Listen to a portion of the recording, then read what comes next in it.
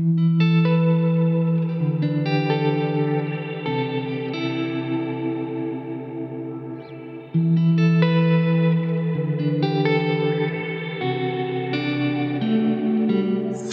guys, welcome to episode 3, Reading Body Language. In the last episode, we talked about the reward system. Now we're going to talk about how to understand why your dog is reacting to what he's thinking in different situations by reading his body language. Dogs get 80% body language and only 20% verbal cues. Again, this entire podcast is based on my No Dog Left Behind principle, training all dogs as if they are of average intelligence. You should be able to tell the level of your dog's intelligence by how many repetitions you're doing before the light comes on. In a dog's mind, size is a big factor. The bigger, the stronger. Remember that dogs don't usually spend a lot of time looking in the mirror. They look at their surroundings, and many times I believe that they assume that they look like what they're looking at. This might explain why a tiny dog might run up to a big dog and challenge him. Have you ever seen two dogs meet in the park for the first time? The hair on their back stands up, the hair on their neck stands up, their ears go up, their tails go up. This is a dog trying to make himself as big as possible. I love to think about what they might be imagining themselves to look like at that moment. I don't know, maybe they're thinking that they're as big as a dinosaur or, I don't know, Godzilla. Anyway, the dog is saying, dude, this is my part. Submit or I'm going to kick your butt. Some dogs will lay down, making themselves smaller.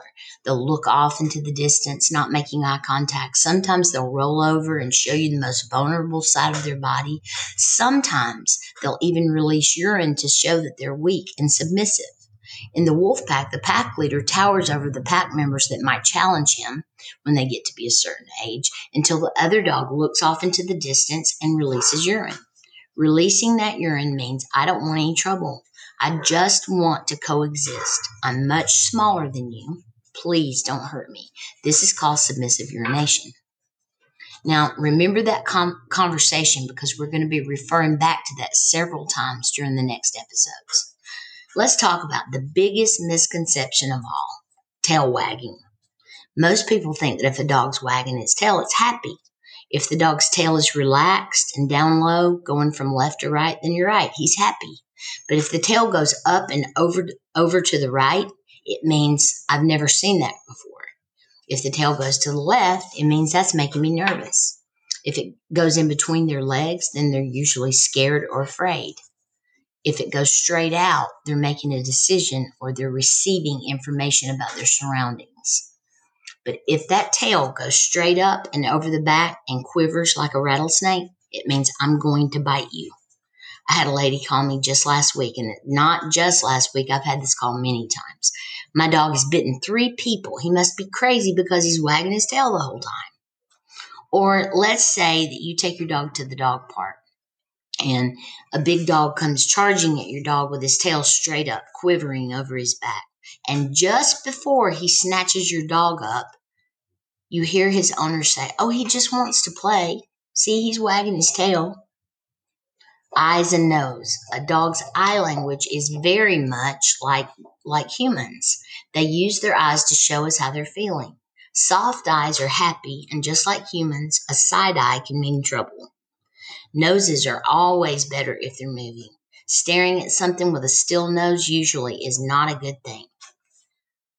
Yawning, sneezing, excessive panting, salivating, they're all signs of stress. Shaking is showing emotion. It can be fear, but usually it's excitement or caution. Remember, we don't want to reward anything that we don't want to keep. We want to redirect or correct whichever is appropriate for what's happening at that time. Dogs don't calculate like humans. If my dog starts growling at someone, I'm not going to pull him up close to me and calm him down. I see this all the time. The human pulls the dog close to their body and says, it's okay, and then pets them. It's not okay, guys. It's not okay. So don't tell your dog that it's okay. In dog language, you just said, good boy. I'm so glad that you're growling at that man. Every time you do that, I'm going to pet you. So what should we do instead? According to the size of your dog, tell him to stop and mean it. To a dog, tension on the neck is a correction. Mother dogs growl and pick puppies up by the scruff of the neck to correct them. Now, I'm not telling you to pick your dog up by the scruff of the neck, but that is where collars came from. The problem we have with humans is that they don't want to release the tension, thinking that the dog will go right back to what he was doing, and he probably will until we repeated it at least 3 times. The only time that we should have any tension on the leash is when the dog's doing something wrong. Then the dog learns, when I do that, I get tension on my neck. When I stop, it goes away. Correction should always happen at the bottom of a behavior. Let's say that you see your dog pull up, making himself bigger when your company walks in. As soon as you see that body language begin, the correction should happen. In other words, when he thinks about doing it, you should get to the point where you can read that body language and correct it at the bottom of a behavior. Next, never pair your dog's name with a correction. For instance, don't say Spot, no. If you do this, your dog will start to associate his name with a correction word. It's pretty hard to get a dog to come to you when you call it if his name means you're in trouble. I put a distraction word before the correction, like hey or Then I let the correction follow immediately. Pretty soon, he'll learn to correct himself. When he hears the correction word, he'll know that the tension on the leash is coming, and he'll learn to correct himself after he hears the correction word because he's memorized the order. Don't forget to mark the behavior you're looking for, even if you have to shape it. As soon as the dog stops the behavior, and this is timing, guys. Timing in training has to be spot on. As soon as you see the behavior that you're looking for, even if you have to shape it, you need to mark that behavior with good or yes.